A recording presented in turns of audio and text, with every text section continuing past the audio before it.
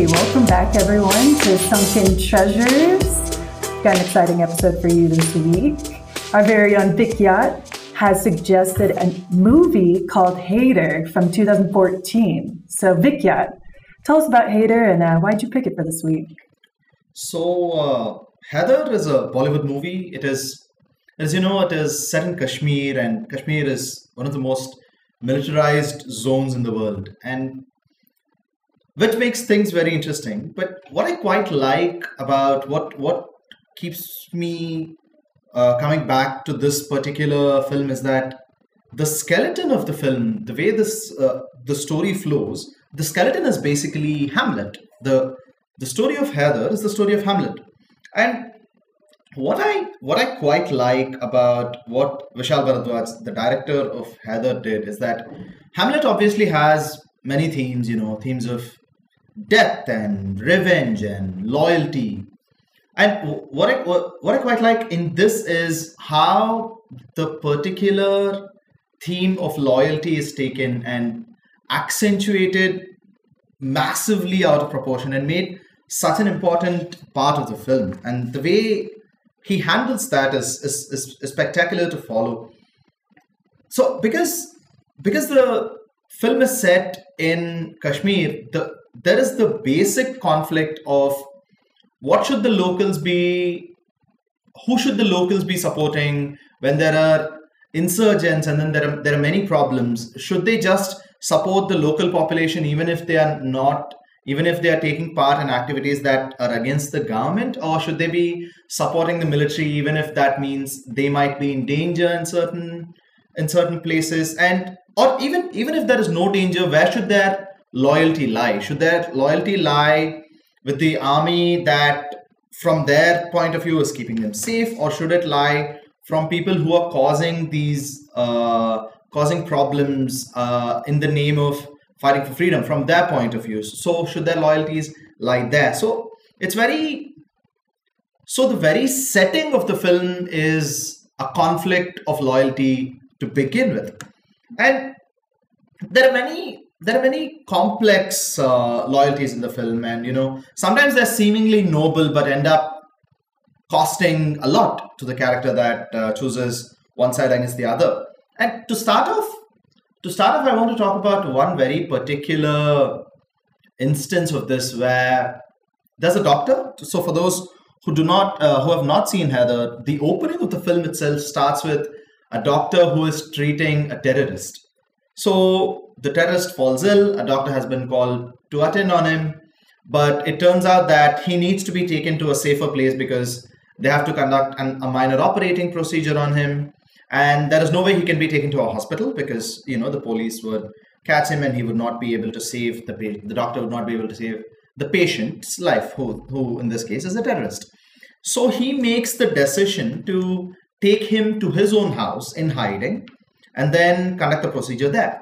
So now, when he makes this decision, should he worry about doing right by his profession, which is to make sure you carry out your duty to a patient who is fighting death? Or do you choose your family's safety, who would clearly be at risk if you are doubted to be someone who is, hiding a terrorist and is supporting a terrorist? So do your loyalties lie with your profession, or do your loyalties lie with your family? And so I want to start off with that. What do you guys, think about? What do you guys think about that? Well, I appreciate the emphasis on not just his profession, but kind of, again, coming back to this like Hamlet comparison. Hamlet was the son, I believe his dad was like a king or like, I forget exactly, but a place of status and recognition, and being the son of such recognition, has its privileges. And I can only imagine being in this war-torn zone, what a doctor would mean during that time, and like what a powerful position that would be in the community. And yeah, what is the oath, the Hippocratic oath that doctors have to swear to? Or at least I don't know if that's maybe a Western thing. Do they have something similar like that? Oh yeah. We do the same. Okay. Anywhere there's Western medicine, they do the Hippocratic oath. Gotcha. Very intense intro. It reminded me of a movie I also watched this week, which is called Israel J. Roman Esquire. I think that's the name, if I'm not mistaken. It was a very, like, I don't know, a lot of people didn't like it. I enjoyed it. It is a Denzel Washington movie. And pretty much it is about, I guess, that idea of that scene of the movie we watched this week, which is that conflict between, do you stand for your beliefs, do you, right, like how far do you go to it, and how much can you betray those beliefs, right?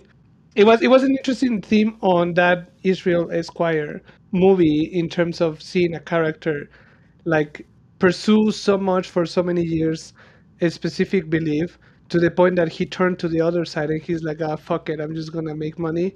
And then having that, sensation of betrayal to himself. So I don't know, it was an interesting, like in the movie. How do you pronounce it? I just don't want to mispronounce the name. Haider Yeah, it's pronounced or Heather. Haider? Haider is fine. Haider is fine. Heather. Okay, Haider.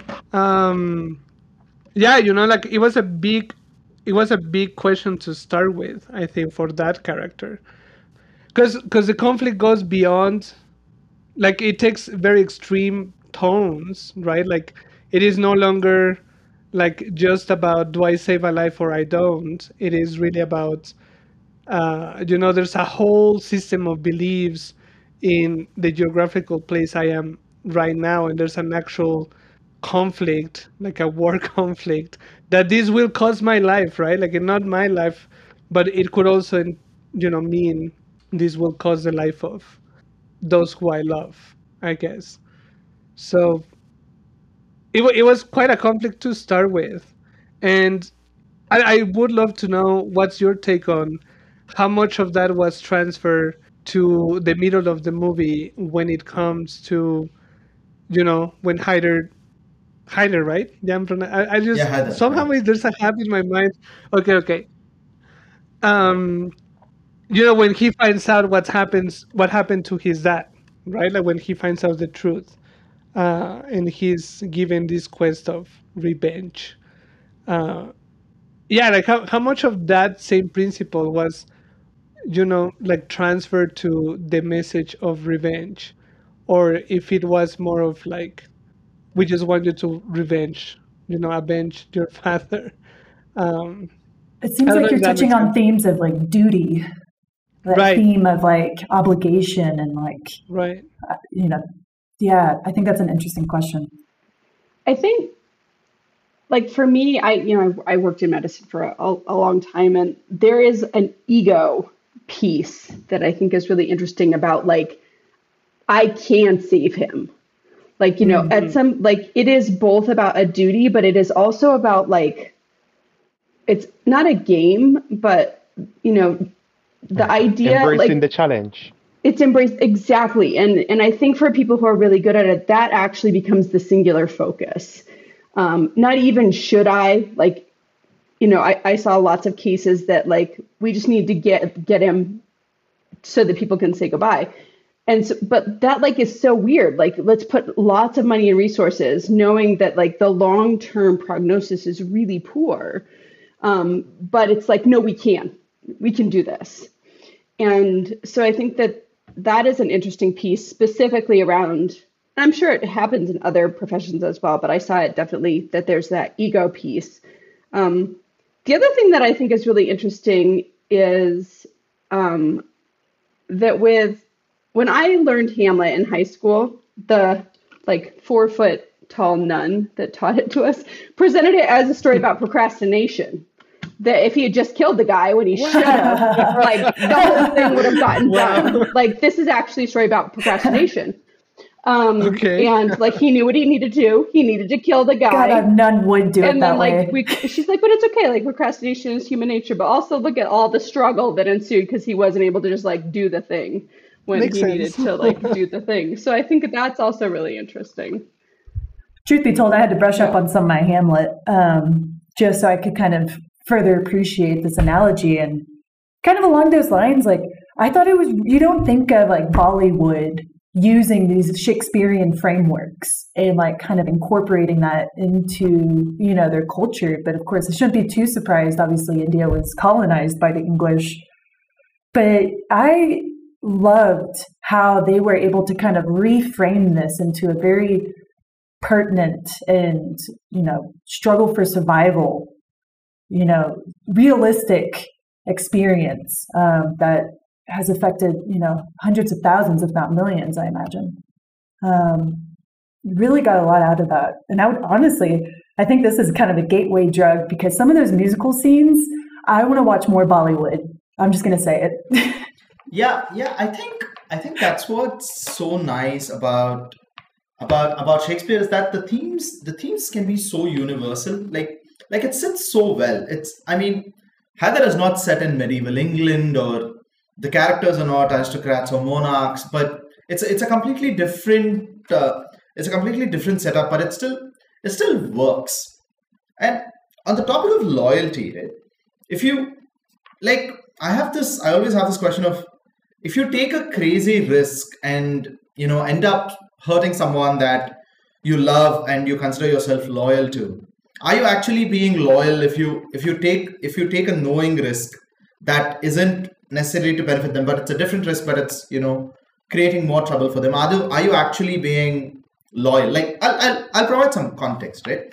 Like, the doctor, is he being stupid when he decides to treat the terrorist because we know from the film that he loves nothing more than his son. So then going and helping this terrorist, just like, it is not just a mark of an ethical doctor, but it's also a mark of an irresponsible father. They're two sides of the same coin, right? Like, I don't know how many of you have watched Game of Thrones. Of course. What are we, barbarians? Of course. I've seen most of it. Okay, Daniel has not. Yeah, so there's this scene in Game of Thrones after. Okay, I'm not gonna say spoiler alert and spoil it. Never mind. So someone dies, and then Tywin Lannister is lecturing his grandson about how he can be a good king. So Tywin Lannister is this kingmaker, sort of very important figure in Game of Thrones. So he is counseling his grandson, and he asks him, "What do you think makes a good king?" So his grandson, tells all this stuff. He has to be pious, he has to be strong, and one of the things he says is that he has to be just. And so this man is countering every point of his, saying strength is not enough, piety is not enough. And when he comes to the point of just, he says, a king has to be just. But then he goes on to narrate a story from history saying this particular king was very just. He did many good things for the people. But within a year of his reign, or something like that, within a year of his reign, he got stabbed by his brother, who went on to put the whole realm into chaos. So he asks his grandson, was it very just of this great king to be so ignorant to a malicious force that is hiding right in his shadow? So was it very just of him to throw his people into the clutches of evil that he was too blind to see? So is that justice? So what I find fascinating is that justice is not mere intent, right? It's also the ability to think about consequence and make the right decision, knowing that these are the things that can happen. Like, I feel like the doctor looked at something short term, like now I get to do this, and this is my priority, without thinking about what does that do to my other loyalty, which we know that he clearly loves his son. So it's that very interesting sort of place. Well, it's beginning to sound like misplaced priorities to me. If we are trying to figure out whether he was motivated by his responsibilities as a doctor, or was it based on his ego and his wanting to embrace the challenge or the adrenaline of the moment, Now I'm leaning more towards him being motivated by the adrenaline of the moment, because I can't rationalize him claiming that his son and his family are the most important things in the world to him, but yet still voluntarily choosing to put them in harm's way, to bring that type of risk into your own home. Those two decisions seems to be in conflict to me. I also think, Hamlet in this movie that kind of follows the same structure. Um, it is always this question of like, who is this guy, right? Like, is he just a human being, like somehow lost and possessed by just this idea of revenge and justice and getting things straight, or is he's just a madman, right? Like, did he just became at some point a mad prince, like somebody who was just yeah, who just lost it, right? Like there was something wrong with him psychologically for him to not be able to see all this. But in the end, a lot of the conclusions I've heard of the analysis of Hamlet, for example, like a character like him, is that there's no denial of the humanity of him as a character, right? Like, if we really think about it, how do we really make these choices?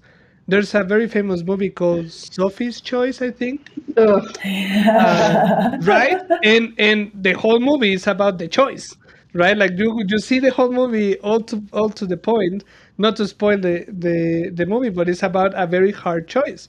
Like, you have two kids, which one is going, like, right?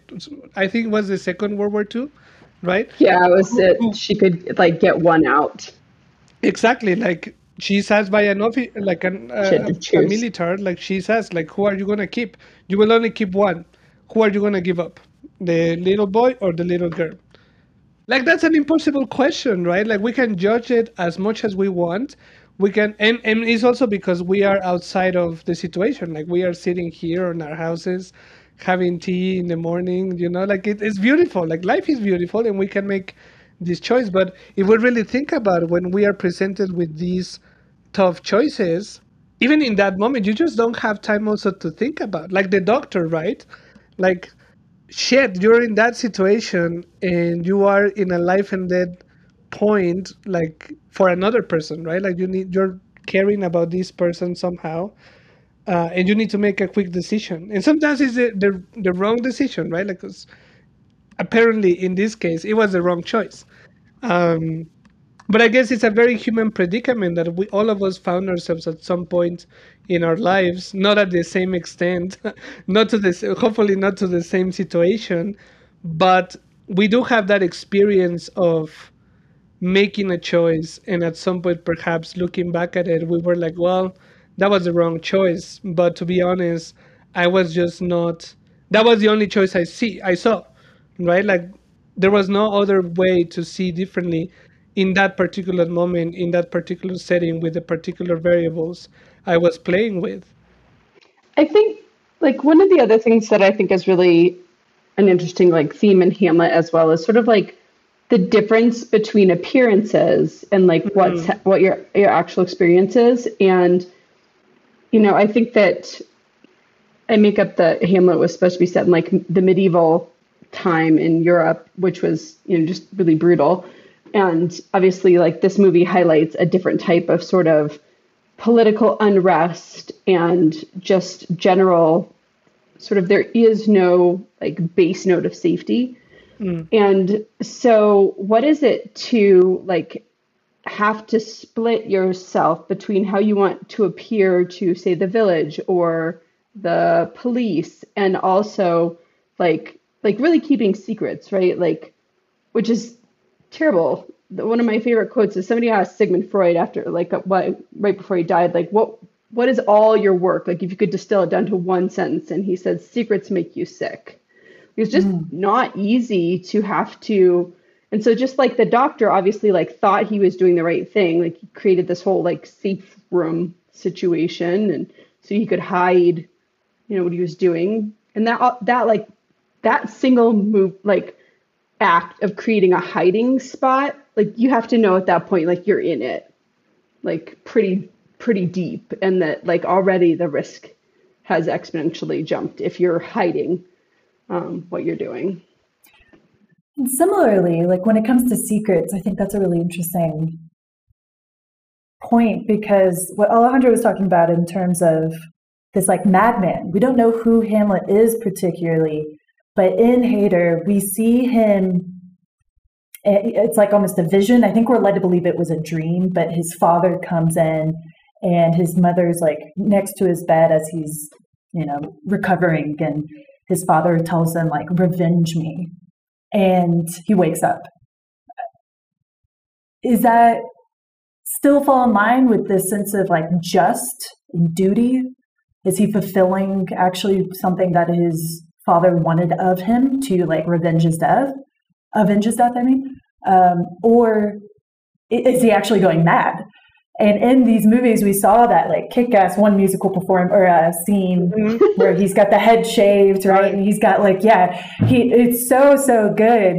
And I don't know, like I lean towards Madman a little bit as our protagonist. Like we want to be challenged by our own relationship to Hamlet, but without a doubt, no one does a madman quite like Mel Gibson in the 1990 Hamlet. Don't know if y'all saw it, but wow, it's worth watching.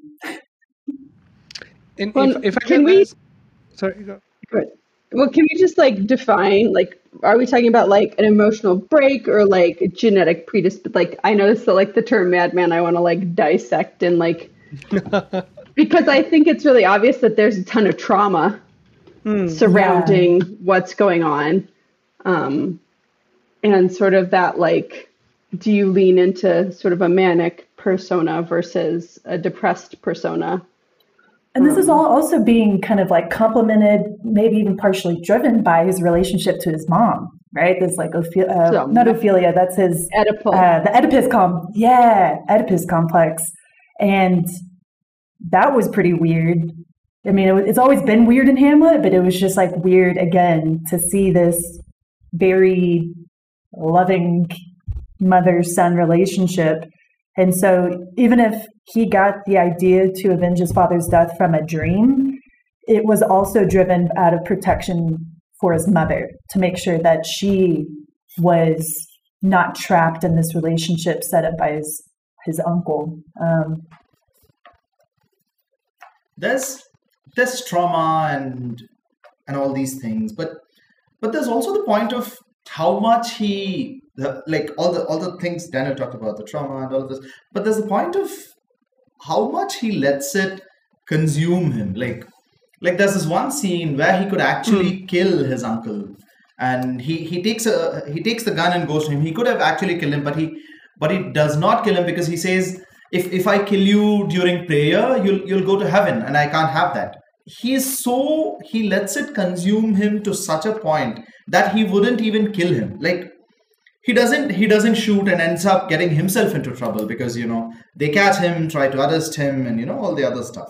Like he could have, if that was his sole end goal, and if he was just being rational about if revenge was the only goal, he could have killed him there. But he chooses to take his obsession to such a point that he says, I am not even going to kill you during prayer, because I can't take the chance that you end up in heaven. Like I can't take the chance that you have a good afterlife. And I think there's something interesting compared to Hamlet, right? In Hamlet dies and he passes the throne to someone. And in Hamlet, everyone dies. Yeah, everyone. Yeah, dies. In Hamlet, everybody dies. It's like a Game of Thrones, right? Everybody dies at some point. But interestingly, in this film, he has that moment of redemption. I don't even know if that's a word, but it was like when he. And interestingly, it came from the mom, right? So we can say that there was an actual Oedipus type of complex right there. Like it was because of the mom. Like the mom removed herself from the chessboard, right? Like it was.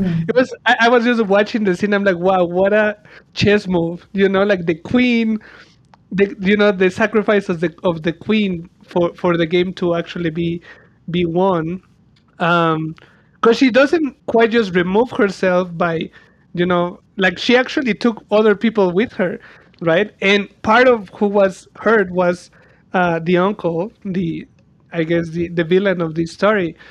And again, right there, like it was not in prayer. That was Haider's opportunity to kill him, and because of in the scene, like you can hear the voice of the mom, and the last thing she says to him, that revenge will not set you free, and that really prevents him from, okay, like this is not the path, fuck off. And like even when the uncle, like he was walking away and the uncle was like, kill me, like he just walked away, and that's the end of the film. um back to the question of, like, are we talking about Mad Men? Like, how are we defining Mad Men? I'm not sure if I could define him as a madman per se, but for sure I started to really think about, uh, like in psychoanalysis, if we follow it, specifically Lacan psychoanalysis, he was a French, very influential psychoanalyst after Freud. Um, he has this theory called the object cause of desire and the object of desire, and for him, he defines us as always having a void, that feeling that we always have of lacking something, right? That's what he calls the object of desire. um and that, like, we feel this void with something of desire, right? Like we desire the attention of our moms, right? Like that's right there, the Oedipus complex, right? Like we desire that, and we become, and it's like child sometimes like become envious of the father because they're not getting the attention of the mom, or vice versa when when there's the Electra complex. But point to be, like, what he says is that that object of desire is caused by something. In my opinion, in this film, that object, that cause of desire, of course, is the revenge phantom, like that shadow of the father and that message. And I think, and I wanted to ask something after I finished my my whole thought of my whole process.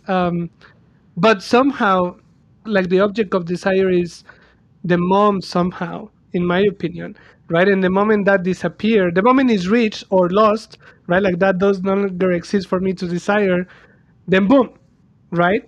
Like it's gone. Like the cause is gone, then the object is gone also, then I'm free of it in a way. Like that's what she said. Like revenge will not set you free. What sets he's free, sets him free. It's her. It's an interesting, unique aspect of the movie, in my opinion.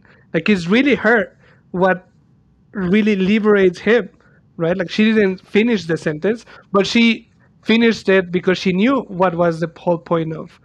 Oh, now what was causing him the pain, and it was not quite the revenge aspect. Like yes, somehow it was triggered by the message when he goes and look for his father, and this guy tells him, "Oh yeah, yeah, he wants you to revenge him." But at some point in the movie, which I think I might need to watch again, it switches to the mom somehow, or maybe it has always been the mom. Like the revenge was just From the start, there's a lot of there's the scene where he's like he talks about his childhood and he's talking to his mother, yeah. and he says, "I wouldn't even let dad kiss you," something like that. Like, Touch you, and touch you. also, She was saying the touch you. point you talk about is a fantastic point because for me, it always seemed to be like the dead father, the fact that someone had killed his father, like that was the reason why he does what he does. But now I'm also seeing that there's a living motivation, like his mother is the living motivation, and he's also doing it for her because even if we put aside the whole twisted, dark, this whole Oedipus side of affairs, just him protecting his mom and wanting her to be in a safe place because safe from exploitation because we know what the uncle is like, and to have his mom actually be his mom and not some other guy's wife and a guy who happens to have killed his father. So just to have that, so it's very interesting because is the reason for motivation just revenge? Because if the motivation was just revenge, when his mother passes away, his motivation to kill this guy has to actually increase, right? Because not only did he kill his father, he ended up being the reason why his mother died. Like, but what ends up happening is because of a combination of her words and her being out of the picture, out of the chessboard, like you said, Right. the combination of it makes him not want to kill this guy, and he walks away. I mean, there's some solace in the fact that this dude's legs are blown out, but Right. still. Right. I was going to ask because I somehow don't recall quite well that scene. How does he find out about his? Well, He comes and tells him. no, I know. I mean, he comes, he finds him. He's like, okay, I'll meet you here. He goes, and the guy tells him like, oh, I have a message from your dad, is to avenge him, right? And he tells the story of how he found out. But here's the question, because I don't quite recall. Was the message when we're seeing on the in the movie, we're seeing the like the back or the past scenes of the dad and this guy. Does the dad explicitly says revenge me, or this is just a conclusion that his friend got and he was like, So here's the thing about Yeah. that guy. Like, you can understand the film and all of that, right? But if you knew a bit of the language, that there's a cheeky little reference to something that happens in Hamlet. So the guy who comes to deliver the news that his father wants Haider to take revenge and all of that, he's called Ruhdar, and Ruh is a Urdu root word for soul. So so he is basically named very close to mean the ghost, like in Right. Hamlet. And also when he comes, he's wearing all white, which I also think alludes to the fact that he's a ghost, because no one else is dressed like that. This guy is like just dressed fully in white in that particular scene. So, and also it gets a little tricky with this guy, because this is not a written medium, it's a visual medium. And in the book, like when he's seeing a ghost, or if he just sees a ghost in something, is he actually seeing a ghost? Is he just thinking about this because he is so in this place of pain and all of that? But because this is a visual medium, you're inclined to believe what you're shown, right? It makes me wonder, what if Ruhdar was just a terrorist? Like, what if I mean, he knows, say he knew his father for sure, but all this thing of like, go kill that man, take revenge and all of that. Maybe that was just to stir up motivation in this young lad, Haider, to, cause further chaos. But Right. I mean, I feel like there is some scope for some interpretation there. Yeah, perhaps not, but there's this whole thing of like, end the eyes that saw your mother. Right. Whatever that very poetic this thing was. I don't know if it translates well in English. Basically, he just killed the guy. Just. And I think that ties us really nicely back to the whole, what you were like, the whole theme that you presented to us, Vicky, at the very beginning about loyalty and also duty. It is for sure a theme that connects the whole story from beginning to end. This belief, and I think it also speaks to the humanity of us humans. Like we can do things out of our own beliefs. We could go mad and do insane things just for our own beliefs, right? Like in this case, it was a conflict. Are we with the people, like the cause, right? Like, are we for the people or are we for the army and this conflict, and which side do we choose? How much do we stick to that, and how much of our fate ends up being a product of just sticking to that belief, right? Like just really marrying that. I realize like the sort of luxurious life that I mostly live, right? Like I live in the United States, we do okay. And that I was trying to explain some of these concepts to Monty, and there isn't like I am acquainted with people who have, canceled their whole families essentially because of, whatever, like that there isn't sort of this need to have a tribe because otherwise you'll be alone. And so I do think it's a really interesting thing to think about loyalty. And what just popped into my mind is there was this social psychology study that showed they looked at lots of different demographics as far as like who, if somebody was like in need of help in a public place, what was one of the most determining factors for, people choosing to go and help? Kind of like an altruism I don't remember how they study? staged it. Yeah. No, it was more like nepotism, right? Like, I'm going to help you even if I don't know you because You we're the look like same me. race, we're the Gotcha. same age, we're the same sex.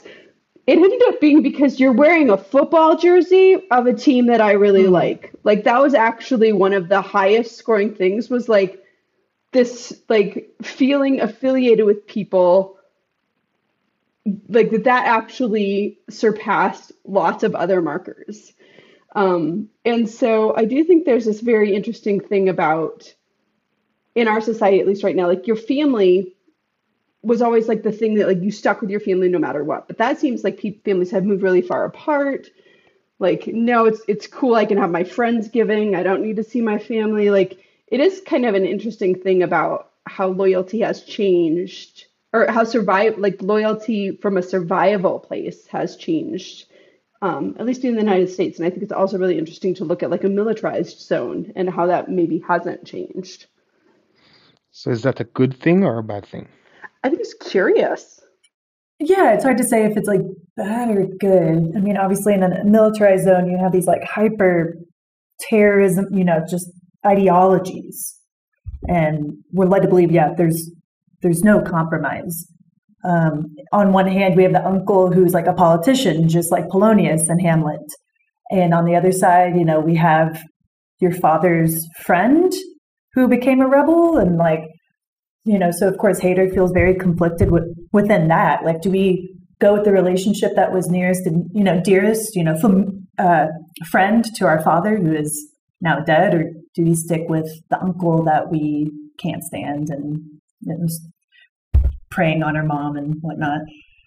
So when it comes to like loyalty in the sense of like family and survival, because Haider doesn't really choose to be a part of the rebellion, but he is fully committed to avenging his father's death. So he's kind of caught in this in between.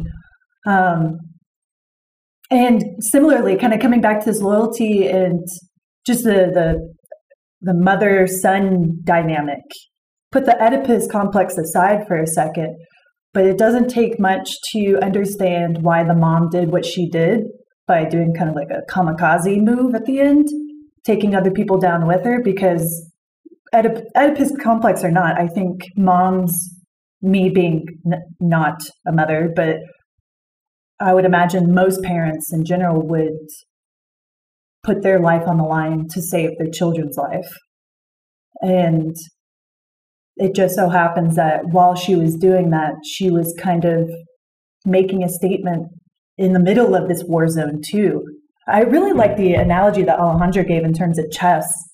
I think that is so interesting because, as we pointed out, like, we don't even know if the dad's friend wanted to avenge the father's death or actually just fight for the cause. So we have and then the queen, so to speak, is kind of married to, what do you want to call him, like the bishop of a politician or something. Right. I think that was a great analogy to kind of reframe this whole framework. Yeah. Yeah, she was a really good chess player. She knew the winning move, right? And on that tone, Basically, Go for her it. move to win the chess game was to flip the chessboard. Boom! And it's boom. done. Yeah, it's like your last queen. Ciao. Yeah, but that means she really valued the outcome that she was Right. looking for, though. I mean, Well, that's we're a selfless also, move, of course. we see a flashback of how extreme the mom can be when Haider was a kid playing cricket in the backyard or with friends, and she's begging him to go to this like boarding school, and he's saying no, no, no. And so as the middle, I don't know much about cricket, but I think he was like pitching, and she comes straight out, just beelines in the middle of this field with all these kids playing, and just like, I'm going to ask you for the last time, like, go to the school. He says no. She brings out a handgun, puts it to her head, like, say that you will go to this school. Like, she was already like pretty extreme to make her point clear. So I guess shouldn't be too surprised when she was like, let's pull the trigger on all these hand grenades. That's One other thing that I wanted to point out in terms of the Hamlet, just I loved, not really comparing, but just seeing how this universe can be applied to so many different microcosms. But the river, I forget the name of the river that was there in Kashmir, but they mention it several times, and it's in like a few of the songs. Jhelum. Say it again? Jhelum. Jhelum. I mean, there's like a song all about this river, like the leaves falling down into this river. It's really, really beautiful. And like Hamlet, this river plays a significant part too, at least metaphorically, because Ophelia dies in the river. She drowns. And as we know, Haider's girlfriend, I'm forgetting her name, the character's name, but she too dies, but we're led to believe that it was an act of like suicide. I think we're led to believe that she like shot herself. I mean, we see her at it. Yeah, it's suicide. It's suicide. Yeah. She does kill herself? I think she walks into the river. Like she does like a Virginia Woolf style. Oh man. Salute. Okay, well that checks out then. And even in the song after the wedding, there's a line that goes Jhelum lal lal hua, which means that the river Jhelum became red because of all the blood and the chaos. What are your thoughts on that? Like, does the river play a character in this? Like, I mean, not a character, but The thing with Indian literature and a lot of Indian thought is that rivers are seen as mothers. Like in many places in North India, the Ganges is not referred to as the Ganges. They say Ganga Ma, which means the mother Ganges. So when they're talking about the Indus becoming red, it is something so bad because a mother is being, blood is being spilled and all of this is happening. Like India is a very old civilization and it has always thrived because of, rivers like the Indus, which is now predominantly in Pakistan, but the older India, right? And so the situation of Jhelum becoming red is a lot worse because it's a mother. So this idea that something sacred is being spoiled is there. And in the song particularly, he's referring to his own mother as a bird, and he says, little bird, be careful, the uncle is a hawk, there lies poison beneath his wings, so be careful. And this verse happens first, and then he talks about how there was a very beautiful place, there was snow all around, it was a pretty village, and then there was a happy couple, and then a monster came, split the couple, and took the man away. And then he says, Jhelum became red, which is also particularly made in this film because the doctor is literally thrown into the river and killed, right? So it refers to directly his death, being caused in this fashion. And so it has more to do with the doctor's death than to Ophelia's counterpart's character in this, because she dies by gunshot. But so Jhelum becoming red signifies this huge loss of this guy died, and he's also this very important guy. It's almost a strike to the whole community because a doctor in a place like that is very valuable. So the Jhelum becoming red is referring to the doctor's death particularly. No, so I just wanted to. All right, no, my question was just to get everyone's opinion on what you believe the overarching moral of the story was. What was the big lesson that was being Don't told? marry your brother's wife. Love. What, I stand by Viket's phrase of love is the most what? Like the fuel for terrorism, the best fuel for terrorism. Nah, just Oh joke. no, I said the mother. I said Oh, the mother is. No, I was just making a joke about the mother being right, very right, right. bold. um, I mean, I what's it? still love the take on procrastination, right? If he had killed the guy while he was praying, then like how much of it would have been done?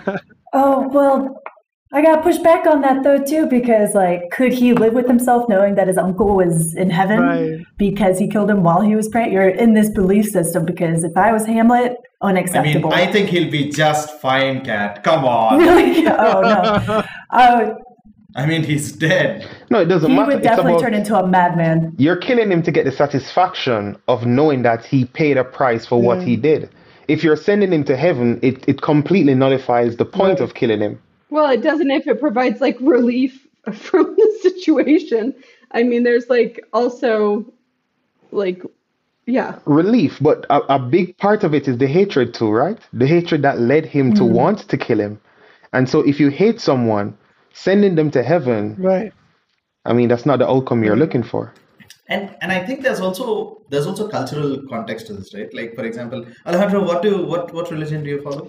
I don't follow Like any. yeah, like I Well, mean, like Mexico. culturally. Oh, Mexico is primarily Catholics. Yeah, so I mean, in Hamlet it was Christian obviously, and in this it's Islamic, and I think there's this huge emphasis on the importance of prayer, and I think there's this, and in that particular cultural context, it shifts that, right, to how important it is seen, because like in Hinduism we have this idea that if you do something there'll be the karma and then you'll have to pay for it. There's an Mm, afterlife. There's a birth again, and then you pay there. But if the notion is that like after this you go to a hell or a heaven, and that is where you're gonna spend the rest of eternity, then it would be scary to think that a dude killed your father and then he's going to a place permanently and you gave him the best place possible.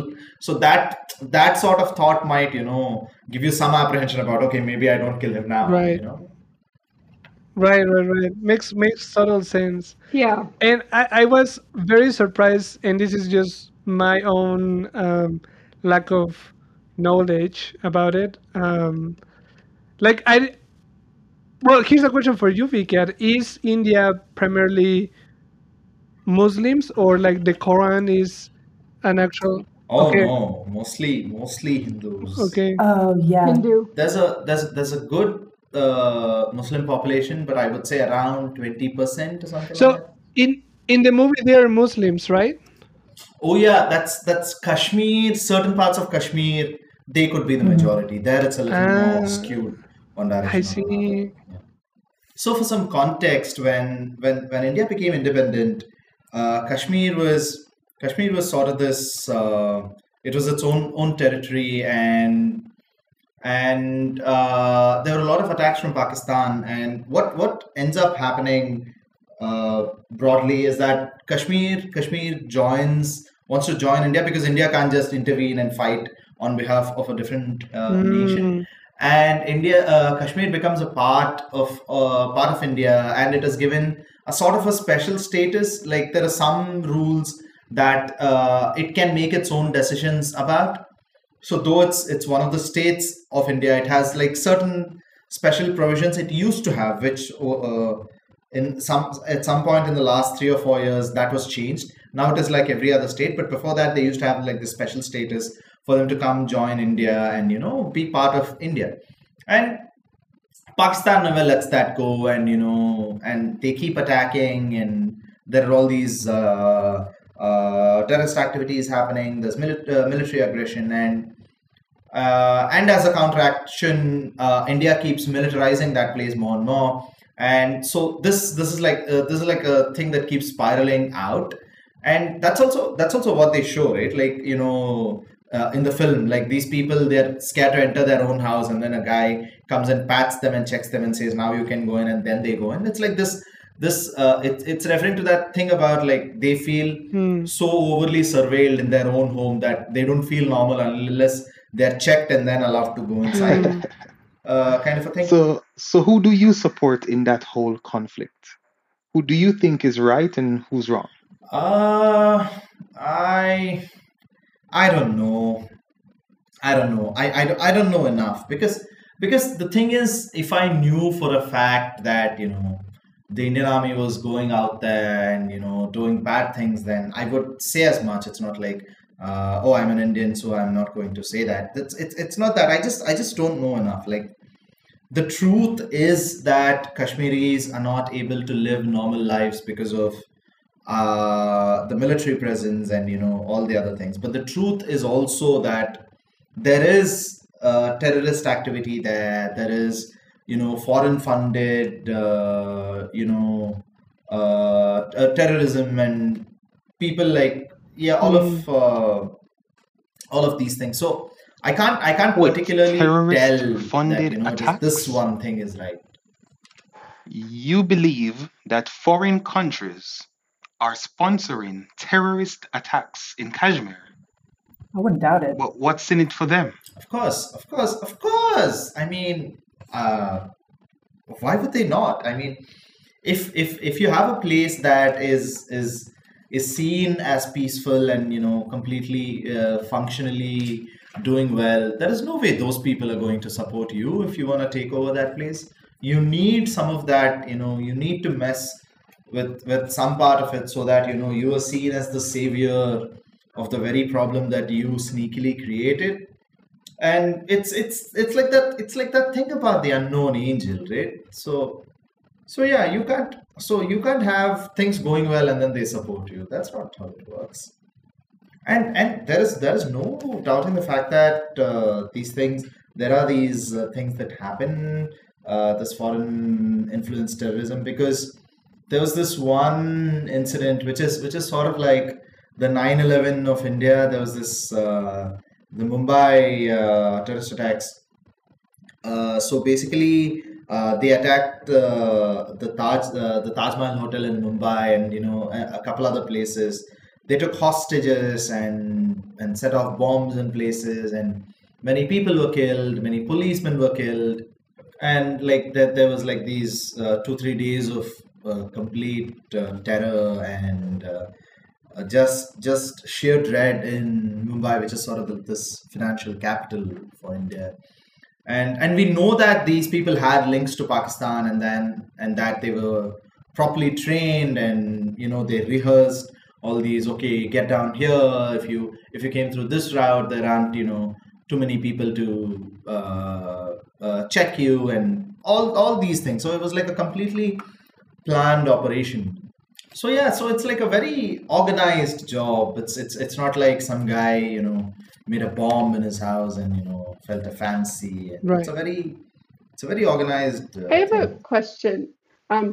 My question is like, what is for the Indian Army, like, is that a voluntary post or is there like a draft, or is it like Israel where there's a mandatory like rotation? Yeah, no. You join. There's no Okay. compulsory. I mean, there are a lot of people. It's not exactly like population is a huge Yeah, problem like for us. soon to be like the most populous country in the world now, if not Too already. many people. If not Yeah. already. That's a bad thing, Vikas? So I mean, the thing is, it's having so many youth is very good. And if 15 years ago India had played its cards right and properly educated all of its youth, then there could have been many good things that happened. But being a youth and seeing many of my juniors and seniors graduate from their degrees and come out with these degrees that are turning out to be pretty useless for them, in fact, because they're all engineers. I mean, it's not worth anything. It doesn't give them the soft skills necessary to transition to a different job. And is it solid enough to make them an engineer? And that is not the case either. So they're in this place where they feel like they deserve better jobs because they have the degree. And of course, they've put in the money. Their parents worked very hard for that money. They put in all this work, but the degrees are not good enough. They're not trained enough to grab this chance that has passed by us.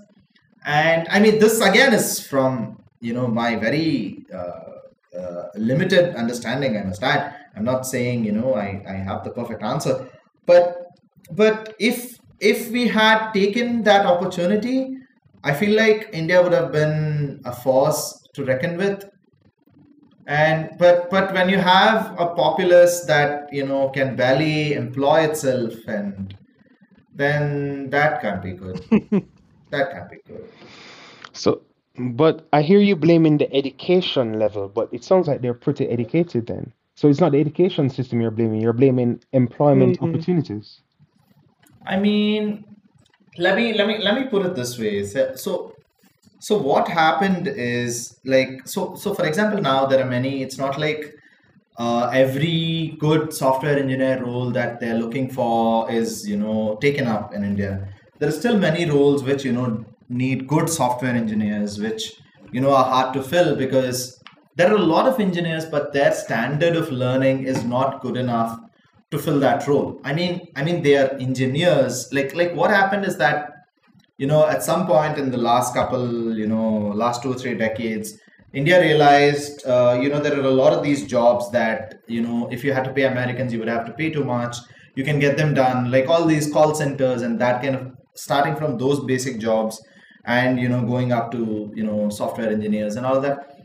So India realized we can get this done, and a lot of education moved towards that. Let's have a lot more engineering degrees and all of that. But somewhere down the line, it became such that these degrees are not actually usable. There used to be a point when if you did an engineering degree in India, it was very hard to get into an engineering college, and you would come out with a usable skill. But now there are so many engineering colleges, but it's hard to tell how many of them actually equip you with the skill necessary to be an engineer.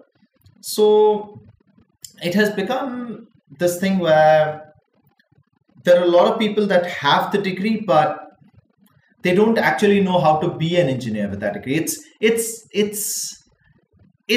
not really education. It's a degree. It's not really the same thing, I have a question, and this is a little bit of a change of topic, but coming back to Hamlet, and this bothered me, but maybe I missed something. So, do we see the uncle plot or have any part in the father's death in the movie? Oh yeah, of course. He's the one who calls the cops and informs of the terrorist. Oh, okay. I did miss something then, because I was thinking my other favorite Hamlet, reference or a movie is, of course, Lion King. And as we know, Scar definitely plays a very direct role in killing Mufasa. But anyways. So what happens in this film is that Haider's mother gets worried when Haider's father, the doctor, brings a terrorist, and then she calls his uncle because they already have like some illicit thing going on. So she calls him when she gets worried, without the knowledge of her husband, and tells him that he's gotten this terrorist. I don't know what to do. Oh wow! And this guy, unbeknownst to her, calls the police because he does this because he wants to.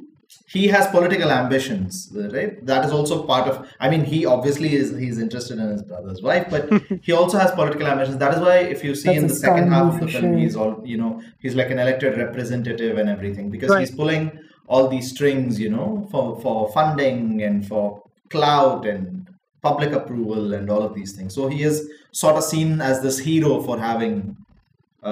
He's sort of seen as this do-gooder by the government and the police for having turned his brother over, and that is also how it ties in, right? The heroine's father and the police officer is supposed to be, the Polonius advisor. Yeah. Oh, that makes sense. Thank you for clarifying that.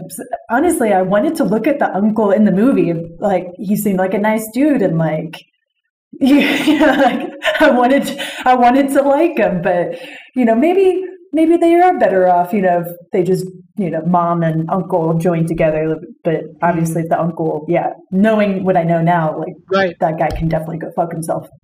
Yeah, he is basically Claudius. Polonius is the advisor. Claudius. Claudius was the police officer who was the father. Gotcha. Claudius is the uncle, Oh, yeah. and his daughter is Ophelia, which is the. Gotcha. Yeah. Okay. It's all photocopy, man. It's all. Do- But Do it's you- so good. Sorry. No, I was just gonna ask.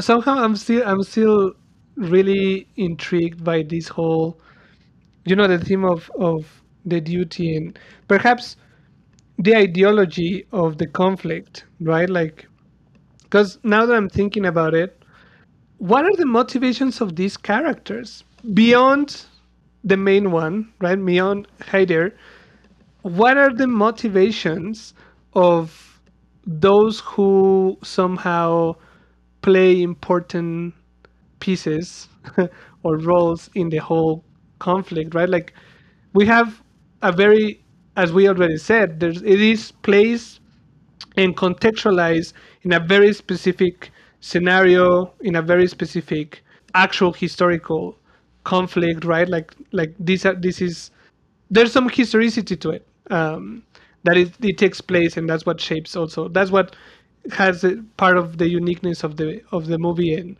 and the whole film and conflict. But it seems to me that in here, like this layer, I guess, into the humanity of all the characters, it is deeply related to this ideology, right? Or and the ideology that they just choose to be part of, which is the conflict itself. Like, which side of the conflict are you in? Because what's the motivation of the uncle in this case, in the movie, for Colin? I mean, I don't think they really. I mean, they don't spend in the film. I don't think they spend time, or do they? Maybe I'm just not reading it correctly. Like giving us to understand that his motivation is purely political and gaining power, and like he turned this guy in because of that. Like he saw it as a tactical move. Yeah, it's a double thing because that's the scene when his father was alive, like the Right. Heather's grandfather and the uncle Claudius's father. When he's alive, he comes and his newly married sister-in-law comes home, and then she asks him, she's newly married, and she asks him like, why aren't you married? And then he says something really creepy like, oh, what do I do? All the beautiful women are married Okay. already. Yes. And then like he's like hitting on her and like, oh, it's he's damn creepy, the guy. I mean he acts so well. He's such a great actor, KK Menon, and he acts so well, but it's damn creepy. I found the acting very good. Very Like good. incredibly good. At some scenes I was quite uncomfortable, and I was like, this is great acting. Like, whoa, I'm so immersed into this. Like I really enjoyed the acting of all of them. Like it really, and Haider is spectacular. Like he really embraced that character. Like I was so worried about him somehow. Yeah, I was so concerned. I couldn't agree more. And Yeah. maybe like an unintended parallel between Hamlet and Haider was the language, right? So obviously Shakespearean English is foreign to us today, but nonetheless you understand it, like you can follow along, and like it's really the actors that are like portraying these emotions and the dilemmas and confrontation. And I found that to be the same in Haider as well. Like even though I think they were speaking, what language were they speaking? Was it Hindi or Hindi, yes. Yes, okay. And occasionally they would switch into English for like little bits, but otherwise, like for me, me not being a Hindi speaker, I'm reading the subtitles, but it's like I didn't even notice I was reading subtitles because I was so engaged with the acting and like the portrayal. I did have the thought early in the call, and like as we were talking about the different motives, like there have been different spin-offs from other Shakespearean plays. I don't know that it's happened with Hamlet, where you see the whole storyline through a particular character's lens. And in this one, I think the mother's lens is particularly curious, and like the extramarital affair and the like maybe feeling betrayed by her husband's commitment to saving whomever. And yeah, I also have to wonder, like, how did he become the go-to guy for the terrorists who are wounded? Usually there's like a pipeline for the doctor who's in charge of terrorists that are wounded. That's usually like, I had a very similar question. at least sort of in the organized crime that I know about in the United States, there's usually somebody who is like designated and they sign a certain, like, not always kosher contract. And so, yeah, I wonder about that. And like when Haider has the doctor, I'm like, where was this guy? Why wasn't this the doctor that was picked to help this terrorist leader or whatever? So the thing is that this terrorist is not in custody, and they go to the normal doctor, because these people are still amongst the population, so they don't have to necessarily, go find some, evil cat stroking, doctor, because these people are still part of the community, and many people sort of, in cases, they also turn a blind eye, because it gets very murky after a point about like how deep into this are they, because there are many locals who are sympathetic to the cause. So the terrorist is not in custody, right? And these terrorist outfits are not always necessarily, in some different place. They still are living amongst the people, because some people's loyalties lie with protecting them. And in some cases, the neighbors might not even know that these people are terrorists in some cases. Like, you could go up an attic and, find this guy and say, hey, this particular guy is a terrorist. But a guy, who's herding the goats could be a terrorist. Anyone could be a terrorist. There could be a young boy that, you still just haven't found out, but he's been radicalized. And, he one day brought back a gun home, and his life hasn't been the same since. So that's why the loyalties thing and everything is so complex. Can I just tell you, as like a mother of a boy, like that is terrifying. Would you send your kid to boarding school if you found a gun in his backpack? No, but like actually, like related, if you guys haven't seen, there's a TED Talk where, so the Columbine shooting, which was a really, really sort of the beginning of gun violence in the United States at schools. My brother would have been at that school if he hadn't been privately schooled, and we were very much a part of the community. And there's a TED Talk of Dylan Klebold's mom, where she talks about how she had no idea. And when you look at sort of what happened, there was Eric Harris, who was kind of like the bully, the guy whose father was a military person and really hard on him. And then you had this other boy who was sort of like very impressionable and joined into this, very much radicalized, and like, we should like blow the school up. We should like shoot people in the face. And very much like her talk is just incredible about like what happened to her after she became like the mother of the child that did this. I have seen that talk. And so I do think it's chilling. It's incredible. It's chilling. And to see sort of like, yeah, like how do you create, like, I don't know, like how do you buffer your child from radicalization? I think it's really a challenging thing to think about. And very much goes to what you're saying, Vikyat, that's like these normal, I hate to use air quotes, but like, very sort of appearing as a member of the community who then, are also involved in this other thing. And it's so interesting that you bring up school shootings, and this also connects to the idea of like about the discourse in the movie is that the main problem is a part of the radical discourse, a significant part of the radical discourse is part of the common discourse. Like it's commonly accepted. Like even in this situation, a lot of things like, our lives have been taken away because of the military is here, the military mistreats us, and, we're having a hard time. And, these are all things that are accepted. And like some people are fighting for us in the sense of, strikes and, sit-ins and all this kind of a thing. But then you flip it a little bit and then you go to the radical side, which is, armed revolution is the only way to freedom, and, all this sort of, this kind of sentiment. And it also, so that's why it becomes very hard to see who the nut is, like who's the one who has, flipped to that direction, because there are a lot of people talking about, the military has really taken away our lives and all of these things.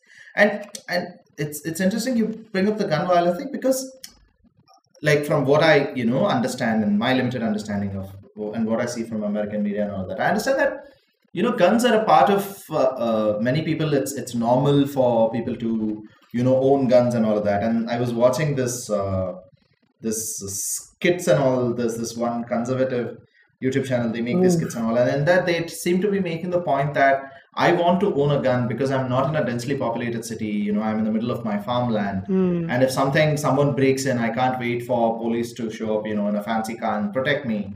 I want to be able to protect myself, so I need a gun. So there is this common discourse and people owning guns and all of that. And then like there is the thing of like, I feel oppressed, so I'm going to use this weapon to like, inflict that damage on someone else. And that's not even radical. It's just messed up. Radical would be something like, a white supremacy protest and, brandishing your guns there and being like, there is a lot of talk about, we protect our freedoms using our guns. But the moment you start taking these guns and going to these rallies and if they show up in problematic places, then it's a, different sort of a problem.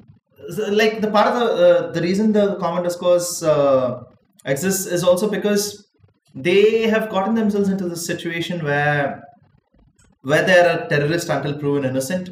So they're in that problematic place. Oh, I want to add to that parallel. Another parallel. I mean, I'm so glad you brought schools again because I hate to say it, but I think the way you're kind of explaining or seeing Kashmir and like the hyper-militarization of when you said you were a terrorist until proven innocent, I think tracks pretty closely in painting with a broad stroke here, but with our, I'm going to say, public school system in the United States, because our like in-school police has doubled, tripled, whatever, but even our community police, the militarization, like the weaponized cars and just overuse of force Weaponized cars? Incredible, but it's I mean like full-on tanks in some cities, but like armored cars, not normal police who have literally training. I can speak for the state of Texas. The required training for a police officer in Texas is less than a barber to get your hair cut. Like you have to go through more hours of training to cut someone's hair than you do to police a community. Terrifying. So when you talk about militarization and being seen, I'm kind of sticking with schools because I think police do kind of generally, again, broad strokes here, but look at students as we don't know who might be the defect here. So everyone might be, carrying a gun until you're proven innocent. And it is that kind of heightened sense of surveillance that is and also I feel like there's been a shift with and I do feel like intervention is helpful, but rather like there's been a huge emphasis on sort of this anti-bully movement, which I think would be more beneficial if it were balanced with like resilience practices. But does that track back to Kashmir though too? Because I don't know. I think we agree that this is a conflict that's ideological, and not from the standpoint that like it's assumed that like what you're doing, like you call somebody a name, like you can get like talking to about being a bully, but that's also like what happens. So just it struck with me about the like being guilty until proven innocent, like a terrifying thought, that there's very little room for sort of expressing anger. It just came out a few days ago. It's called 6th of January. It's a documentary on what happened the 6th of January. What was it, 2001, 21? It was 2 years ago, yeah. Right? Or 22, I don't remember. It is on HBO if you want to watch it. It is an incredible show. Well, not show, it's a documentary where they just put together footage of people who was there and different reporters from different parts, and they have some testimony from some of the Congress women and men that were inside when that happened. But beyond the politics of it, like just really listening, like no, like putting that aside, like listening to those who were protesting, right? Like, because that's some footage. Like they have footage from a French reporter, and if I read correctly, they are the ones who uh, produced, I guess, the documentary. I think, not sure. That's what I think I read. French? Yeah, they were French. They were French. I think they were students or something. For some reason, they were in DC at the moment, and they were reporters. And they were very like going because they got into the capital, and they were asking people like, "What are we doing here? What are we trying to accomplish? What are you trying to accomplish? What do you believe in?" And it's just really this hatred. Like I'm not empathizing with right now I'm not trying to empathize or like humanize somebody necessarily, but just recognizing that the fact that that happens, right? And that is not just one person but a lot of people finding a discourse formation being so appealing and speaking to something at their core. To your point, Danielle, like I do think there's unfortunately really not space for these feelings to just be shown in a not radical way, right? Like now we are just now this happens. Part of what I think this happens is because it is already an explosion, right? It's like people just had enough and of whatever, right? Like I'm not taking any sides in this, but yeah, like these emotions, this discourse specifically now in our new woke culture of this new generation and cancel cultures, and now people cannot really say shit that is not on that do not comply with their own Uh, ideology, right? And on that regard, like they will cancel you, and that is part of what I think is the danger, right? Like because then also you have your enemies, and your enemies start to hide, and that's the thing, right? Like now enemies are invisible, whatever the point is, right? Like by enemies I just mean if you are on the side that is on the light and the one who dominates the discourse, those who do not comply now are in the shadows, thinking about canceling people instead of really engaging in dialogue. Like we can be different. I mean, we don't need to be the same. We can think differently. There's nothing wrong with it. But can we, like, let's can we relate to each other Well, civilly and in a way? yes. Um, but yeah. Anyways.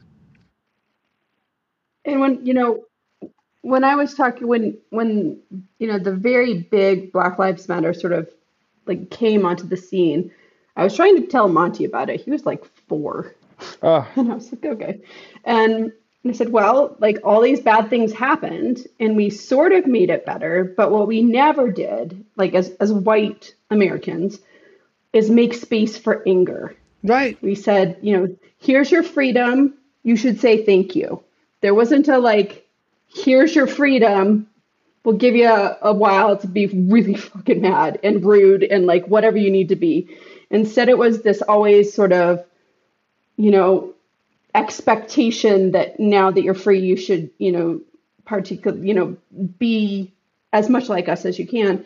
And I do think it like comes back to like we have to recognize that anger comes. If you don't express it, it stays and it builds. It doesn't take that much to actually have an effective, expression of anger, but we are so intolerant of it because it's so frightening. And I think that is at the crux of a lot of sort of exactly what you're talking about, this hidden enemy and sort of like things, even individually, right? Like it churns, like that feeling you get when you want to cry, like you should cry because otherwise like it just stays there and then it like gets deeper and deeper and deeper. so going back to the previous conversation a little.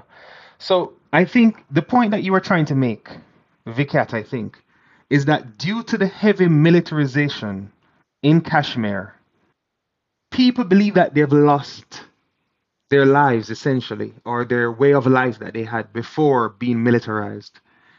And so it's due to that militarization that makes people feel suppressed and forces them into radicalism. No, it's not. It's not. It's not just that. I mean, there is also problems like live fire, and there is actual need for them being protected. But these are the better problems to have. The problem that I'm being checked and my freedoms are being infringed upon. Those are the better problems. Like there is actually like terrorists setting off bombs and live fire and all of that. That part also exists. It's not just that they're radicalized because of the over militarization. There's a reason why that has happened. So, Kat related this thing to militarizing schools. Now, from what I can understand, the reason why schools are militarized is for the protection of the people inside because of the mass shooting that happens from time to time. And so, but it sounds to me that what you just talked about, someone just being searched and treated like a terrorist every day, that's different kind of from what happens in schools or in communities, because that sounds more like harassment to me. No, I'll tell you why. I'll tell you why. Who's shooting up schools? The students. Yeah, I guess in other cases, yeah. So you could be that student. So everyone has to go through these metal detectors because anyone can be that kid, and so you have lost your life of like, okay, just being a 6-year-old just playing on campus. So that has been taken away. So it's a similar fashion that your freedoms have been taken away. And there was also recently this news of like schools being built in a way so that it becomes harder to do a mass shooting or something like that. I mean, curved hallways. Yeah, it's curved hallways basically, so that in case of a school Quite a shooting, the thing, impact would be lesser. isn't it? So sad. And imagine changing the architecture of a place in the expectation that a nuthead is going to come shoot up the place. Yeah. And not giving someone space to just go yell on a pillow or like talk to someone, like release this anger, what Danielle was talking about. And kind of along these lines, and there's just more a humanity perspective, like I think it's important to keep in mind when we experience hate and anger, or we see it being demonstrated by someone else, that is the flip side of the coin from love, right? You can't really have hate without love. And someone who is demonstrating such severe hate and anger, as whether it's in the United States or in Kashmir, it's driven by a love of something they fear is going to be taken away from them. They are trying to protect something so fiercely that it's coming out as hate, as anger, as violence. And I think that for me, that brings a lot of space. Before I judge too quickly, it gives me that pause of like, what is actually important to this individual or population or whatever it may be. Yeah, and it's universal, right? Like it really does speak to our humanity. Like I think it's natural to experience anger, to demonstrate that anger in violence sometimes, like be it punching a wall or whatever. Like hopefully not an individual, but when we're not given that time and space to express, yeah. Yeah, the anger is an emotion. Like unlike fear, that fear is like an emotion that pulls in. Anger is an emotion that wants to. Like there's often like an impulse for an action. I did a lot of body centered training, and she said, fear you can feel coming up the front of you. It's that like pit in your stomach, the like tightening of your chest. Anger you usually feel like up your back, and then you like it wants, or like in your jaw. Like there's something that wants to happen, and it's very different. And we just like there's a cue there, right? There's information there that like I need to go work out, or like wrestle was, when Monty was little, I used to, when he would get really mad, I'd say, do you want to tussle? Like, do you want like, we can like, and then it would get silly after like the anger part was done. But like there just needs to be like some physical catharsis often. Man, I wish I could wrestle. We should look for a gym or something that. I mean, Daniel's talking about wrestling with a 5-year-old cat. It's not professional exactly. But we had that once actually. But I worked at a veterinary hospital that just happened to be above a Taekwondo gym, and we started like renting it out once a week with like the foam, and just like whacking each other. It was like amazing. It ended up being like team building. So, with the whole militarization thing now, aren't there some groups of people who are militarized due to preference, and so the militarization is more accepted? While in Kashmir, they may feel like the militarization isn't there for their benefit. So it's against their will, and that's why they're lashing out because they feel oppressed. They feel like they're being vilified instead of protected. Okay, so to give you more context, militarization is not just that there's also curfews, and you can't go out after a certain time. You can't gather in groups of more than a certain number of people, and there are all these other things. How many years have this been happening? I mean, it's on and off, right? I mean, in some places, in the more critical places, it's there almost continuously, and in other places, it's on and off, and depending on if any serious thing happened nearby, or if some terrorist threat is anticipated, or something happened, and so in the aftermath they increase it, and so it's on and off, and it's a continual sort of. I mean, because there's all these things like troops exchanging fire, the Indian and Pakistani troops, and terrorist activity being detected, and all of this. So from the military perspective, like me giving up, me not checking you and keeping that right is like the least of my concerns right now. So like from that perspective, so it's And so yeah, it's like that because there's like so the actual military live is fire and all there. these things happening. The military is there attempting to protect the Kashmirian people, or are they trying to protect? Of course, the Kashmiri people are Indians. It's just so interesting, as we're describing this, I have very little familiarity with Kashmir, but like, because my husband is a wine person, Alsace, right, is like the strip between France and Germany. One of the reasons that the wines are so different there is because the amount of gunpowder in the soil, because it's constantly been fought over. It was German, then it was French, then it was German, then it was French.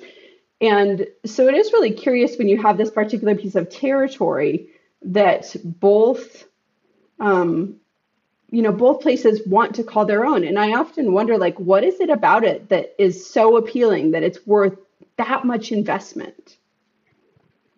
I mean, I don't think it's just a matter of value, right? It's still within your borders. They're your people, and you have to protect them. I mean, it's not like if part of your land is a desert, you just let the next country take it. So it's still part of your sovereign land, and you want to protect that and Identity? So at this point, I want to do a hard pivot because we are coming to the close of our time, and I want to talk about this and like about the women in the story, about Gertrude and Ophelia, about how they trust and are let down by the men they trust. Like Gertrude obviously trusts Claudius the uncle, and Ophelia trusts both Haider and her father. Right. But her father takes up actions which could have ended up fatal for the man she loved, and Haider obviously ends up being the guy who kills her father. So she is, So I want to talk about, like, do these characters have agency or not, and like it's very odd, the situation they find themselves in, like how much, like the little energy that they do have, they decide to put on these men, and things happen. So I want to talk about, do you think, are these women empowered to action or not, or what sort of a role do they play in this? Like, what sort of a situation do you think they find themselves in? I think I hear what you're saying.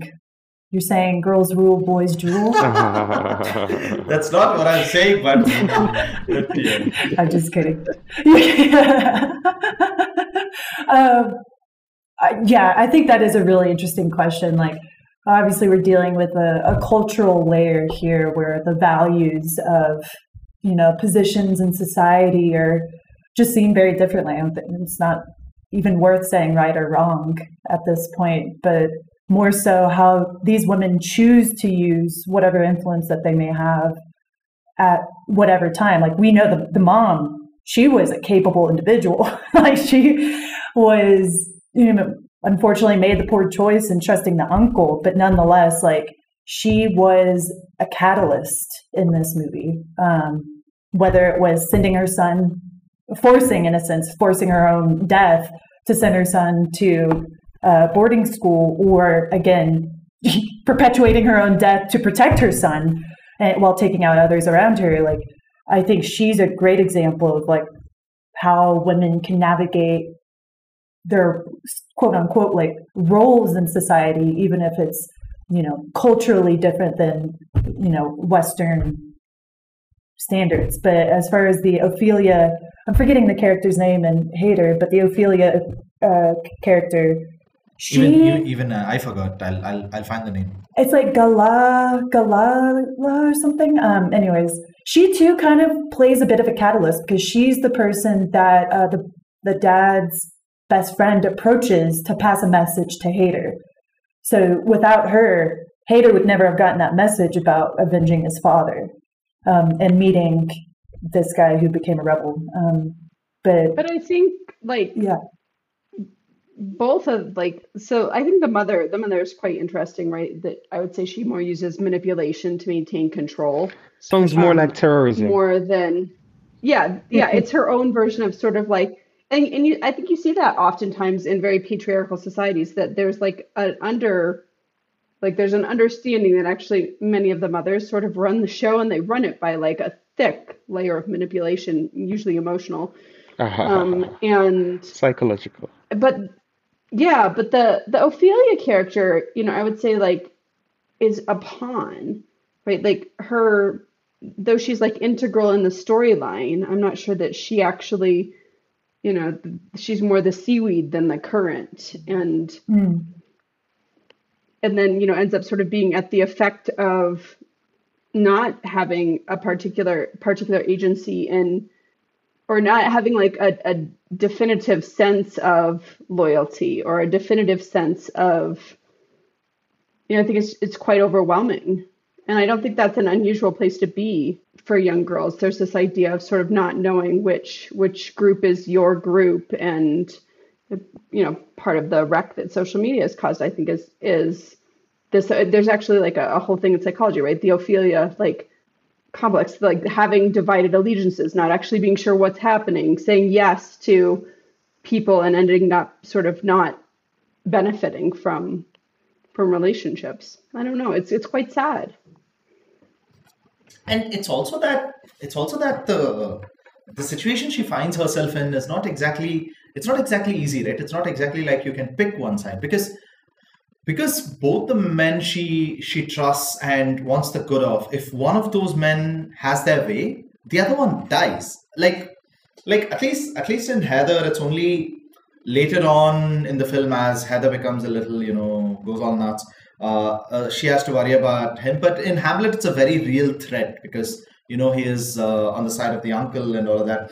And so she is in this place where she can't really support one or the other, because both want the destruction of the other. Because in Haider particularly, at least from the start, the threat is that her father has the legal authority to hunt this guy down as a terrorist, given the things that he is doing. So that is so she's very worried about that. And then Haider does, and she's worried about her father because Haider starts acting all erratic. He's hanging out with all these terrorists and all of that. And Haider does end up killing her father in this almost sort of this reflex when he turns around and he sees that there's someone with a gun, and then he shoots him. And so the place she finds herself in is not it's not just a case of picky loyalties. It's a place where to pick, you pay an extreme price, and that price is the death of one of your top priorities. So it's this heartbreaking dilemma she finds herself in. And also they show it in the film as she's all through the film she's knitting the sweater, and towards the end she starts unknitting it as if she's breaking down, and it's the threads are also red, so it's like this gory foreshadow of what's to come. And she keeps and when she dies, the threads are all over her, and it's very. But I'll say though, one thing is threatening to harm yourself so that you can control the behavior of other people. It doesn't work with me. Okay, I'm just putting that out there. Okay. I don't. Donovan is like, in case you are that person and you ever want to control me that way, don't think about it. He's gonna call your bluff. He's like, I'm just gonna say something. I think Hitler. I just want to say something radical. I think Hitler was the bad guy. Well, I hope it's that obvious. I hope everyone, because the thing is this, the fact that there are still people who employ that strategy to get their way or to Right. control outcomes means that there are still And some it's people not, who do it. So there's a lot of, so there's like as a mother, right, there's like this, and I think it happens a lot more. I've been very cognizant of it, but like to exaggerate the effect of things, whether it's to teach empathy or to, whatever.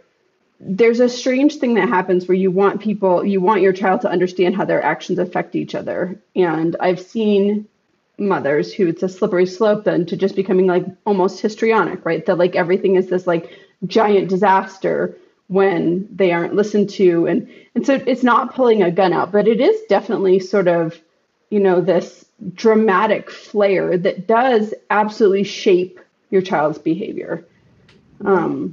It's a good tactic depending on the person you applied it to, right? Like perhaps Donovan is just not that person. that's Donovan true. will be influenced by a That's different I true. type think of if by good you mean tactics. effective, but I don't think it's good. Like it might be effective, but I think that's different I than. like that too, Daniel. I like that too. If it's Yeah. effective and it's a useful tool for you to manipulate some people who it's effective on, then It's just not Donovan. it's still not moral. It's still not, oh Mm, no. We Morality is a different dimension of good. it. Morality is a different thing, but so I've been told this story. I don't know if it's true or something like that, but I heard that in America in the past, that I think it was Iran or Iraq, one of those countries. They found an American tourist and kidnapped them and held them for ransom. Does anybody know the Hmm. story, right? And I I mean, think I it think this has was the happened a couple president, dozen Yeah, it's times. it's it's many times. It's right? not like a And the president singular. at that time. Okay, so the first time I think it happened, the first notable time it happened, America paid millions of dollars to this group that kidnapped the American. And when they paid and got back the American person, like six other people got kidnapped in the space of 1 month. And they recognized like this isn't working. Whenever we negotiate with these terrorists, we invite more terrorism. If you can manipulate someone's decisions or manipulate their behavior by threatening to harm yourself, it's only going to happen again and again and again. You become a slave of that person trying to control you using that tool. I mean, I nipped that thing in the bud at Yes. the first go. Okay, well, I I'm mean, I'm I'm feeling the vibes, but I don't see the connection. you don't see the connection. Right. The connection is you And I don't do want negotiate to, with terrorists and threatening to harm yourself, someone who I care about, to enslave me and to control my behavior. I categorize that as a form of terrorism, do and I do we do you don't. know, just to perhaps just to end, uh, do you know who Chris Boss is? oh, that was in my head too, Alejandro. If you have time, and this could be also a good episode. There's a lot Yeah. of he even has a master class on this, like about negotiation. He was one of FBI Here's a yeah, yeah. He's FBI a expert negotiation. hostage. Yep. Not sure if he worked Oh on some of yeah, the that guy. cases that Yeah, you now mentioned or split that the you have in difference. mind. Perhaps he Now did. split the difference.